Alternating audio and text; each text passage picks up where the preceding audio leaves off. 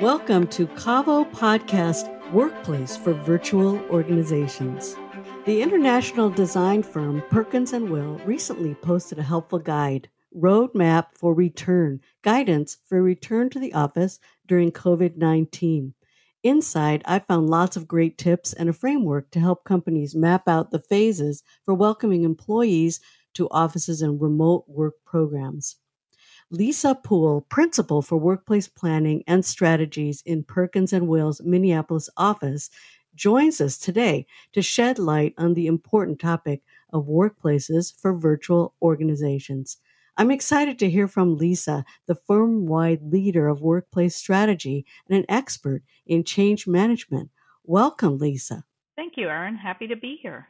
It's great to have you here. This is an incredible, timely topic throughout the country and throughout the world as people figure out how they can work safely together in person again. So our listeners would love to know what you think about the changing workplace for virtual and hybrid teams as an expert in this area. Please tell us about your role and your work. How do you help virtual organizations? So, as the leader of our practice across the firm, I support all the workplace strategy and change management experts across the firm. And, I really help us to stay connected, to share knowledge and resources, and I help to grow the practice. But as a practitioner, I work with clients in Minneapolis and all over the country to use a human-centered, data-driven approach to help them create strategies for the workplace where employees and companies can thrive. These clients can range anywhere from private corporations, Fortune 100s, 500s, to both, more increasingly recently, public sector clients, healthcare, and academic health institutions. And, what we're finding that they all have in common is this growth of distributed work, of virtual and remote work, with the emergences of supporting technologies and a desire for having more choice and autonomy in how we all want to work and where we want to work. And, this has had a lot of impact on the decisions that they have and how they should design their workplace environment and how they can support their culture.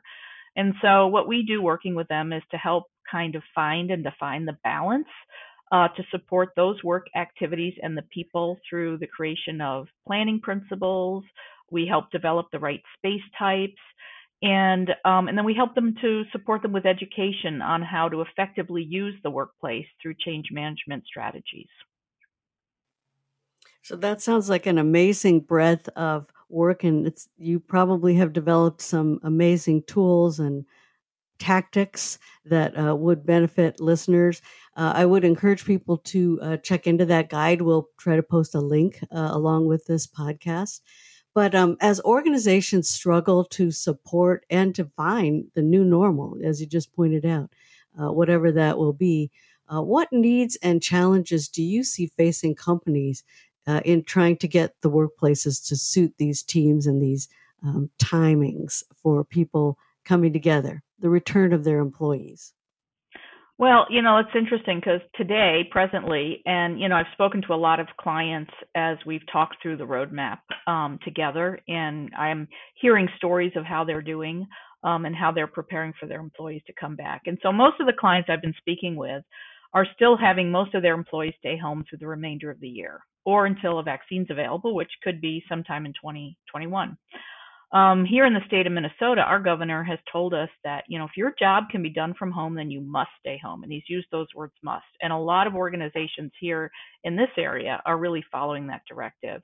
And I'm hearing that from clients across the country as well. And so for those that are going into the office, our clients are following much of the guidance in the roadmap. Employees are setting up their offices for social, or as we like to call it, physical distancing. With signage to remind everyone of the new restrictions and protocols. Companies like ours as well at Perkins & Will are putting in either self-screening apps or putting in screening technologies so that people are screened before they come into the workplace, and masks must be worn. And the average office, after you put all these measures into place, yields about 50% capacity. But I'll tell you, with even these measures, very few are coming back with even more than 25%. So, it's a very different world in the office today. And so what's interesting is prior to the vaccine, many of the leaders of teams that I would speak with really resisted allowing their employees to work from home. They really didn't believe that their jobs could be done effectively, that they needed to all be together. And so now they're changing their tune. This forced work from home experiment has really accelerated trends that we were already seeing and discussing prior to the pandemic. And many of these leaders that I talk to admit I was wrong. I have changed my tune. And some companies that I've spoken to and leaders are suggesting never bringing them back to work, or they're looking at major real estate reductions and establishing long term commitments to telecommuting. We're seeing this on the West Coast with Twitter and Facebook and other companies that are telling their employees that they can work from home forever. I kind of think, in my opinion, it's a little too soon to make such long term important decisions like that. I mean, it's only been 4 months, and employees are, by and large, enjoying working from home. And productivity is, in some cases, up. But I think what we hear a lot is productivity has not gone down. And so they're saying, well, why do we need an office? However, I think we need to keep checking this through surveys. We need to find out, is this work at home fatigue going to start to set in? Are we going to start to see more cases of sort of digital isolation? And we need to understand and learn from many of the surveys, including the one that we did for our own firm, is, how is the social side of work? I mean, what we learned when we did our own survey is that younger people were struggling, and the things that people miss most about the workplace was that social side of work, and that culture was suffering. And, especially for young people, for them, the office is really a place, to make social connections, to build relationships, receive mentorship, to learn, and to grow their professional careers. So I guess all this, this doesn't mean that we should go back to the old normal either. One of my clients the other day told me that, in his opinion, the toothpaste has been let out of the tube and you can't put it back in. Employees have had a taste of the benefits of working from home, of missing the commute, and they're not going to want to give that up, even if it's just part time on their terms. So what I really believe is that there's going to be this hybrid world for work from home for the right tasks, and the office for cultural and social immersions and connections. So I think you asked me what will employers need to think about to help support bringing people back into the office. They're going to be challenged in understanding, like, what's the right blend. How often will people come back to the work into the office, and what is the role of the office going to be? How much space will they need? If more people continue to work from home, can they still expect an assigned seat in the office? Are people going to, resist sharing a desk? These are all the issues that are going to need to be faced and discussed, and change management is really going to help them to support whatever decisions they've made. Leaders and teams are going to have to adopt new protocols and behaviors to support hybrid workplace of both in-person and virtual teams. And many organizations, particularly those in the tech industry, they've really done this well. And these best practices, we're just going to need to adopt and learn from them, and across many different types of departments. Also, employees are going to spend more time at home. Employers are going to face decisions about providing ergonomic work settings in the home environment. I'm already seeing this happening now in many organizations where companies are providing stipends to be able to make sure that they have the right chair and the right work setting in their home environment.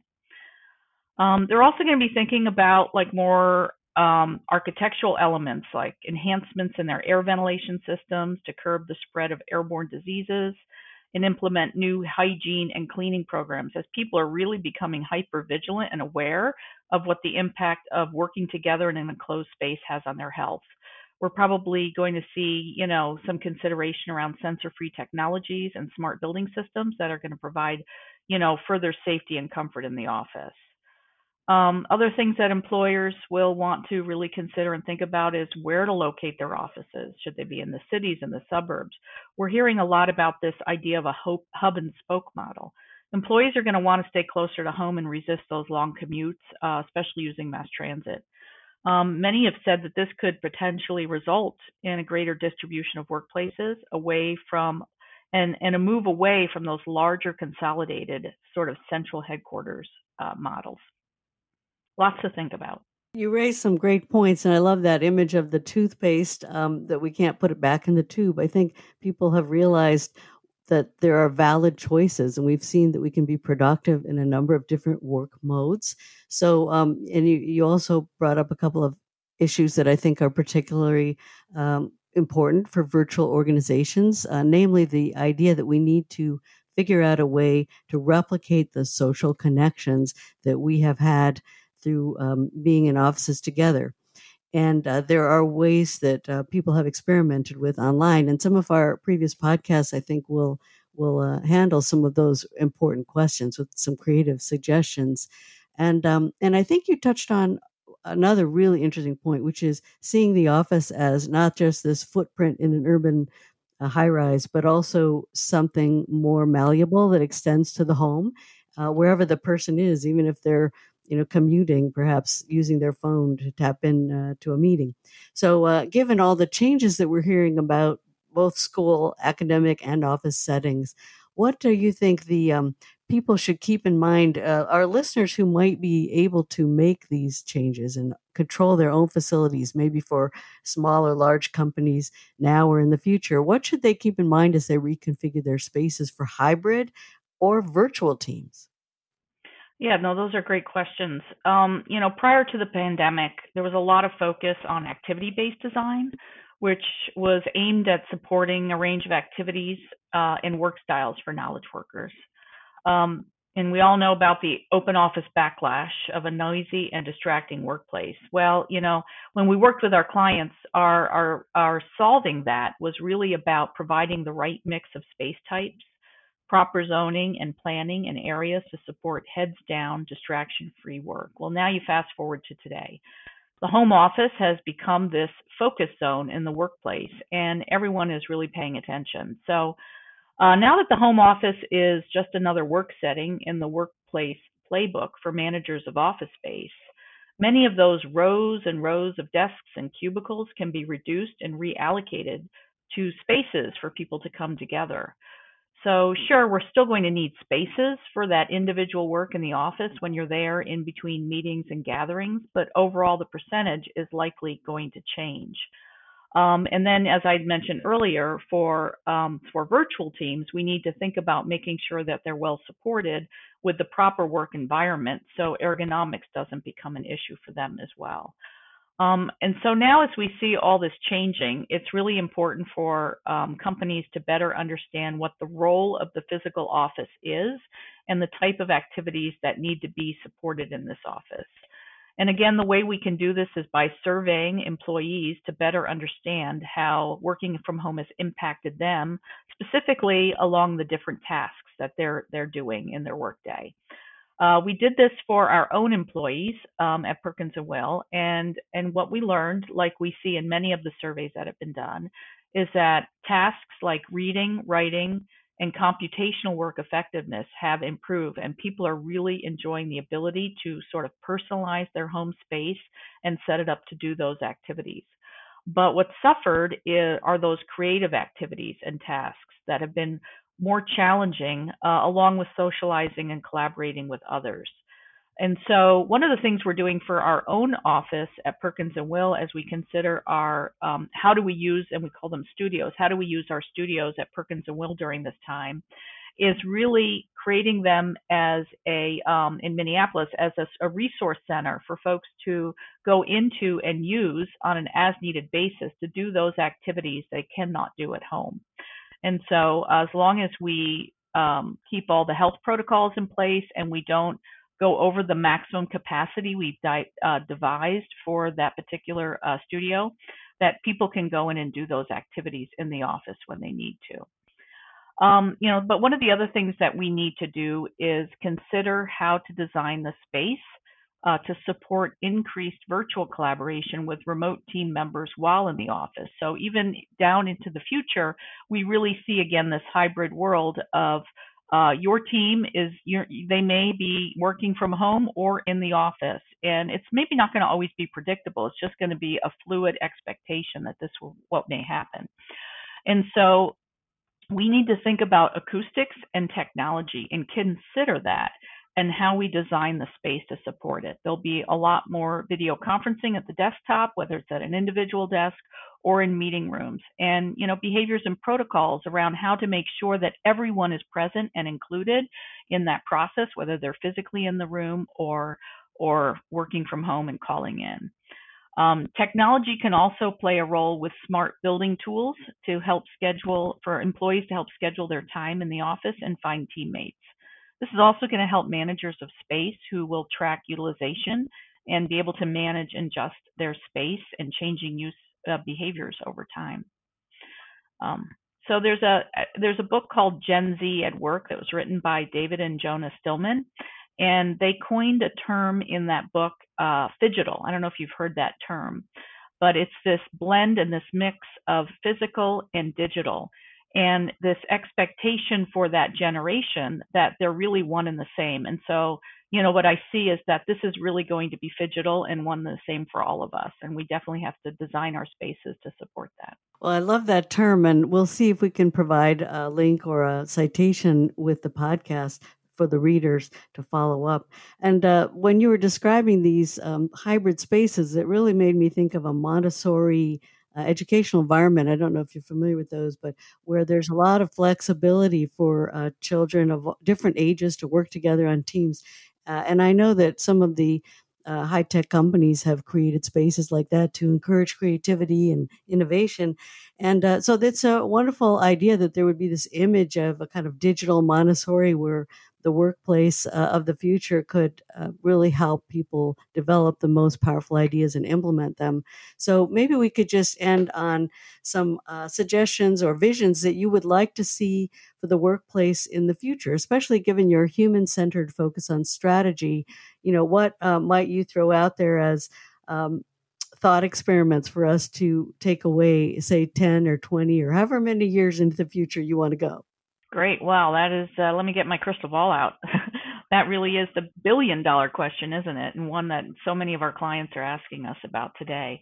But at the end of the day, we're all human beings. And as such, we are social beings.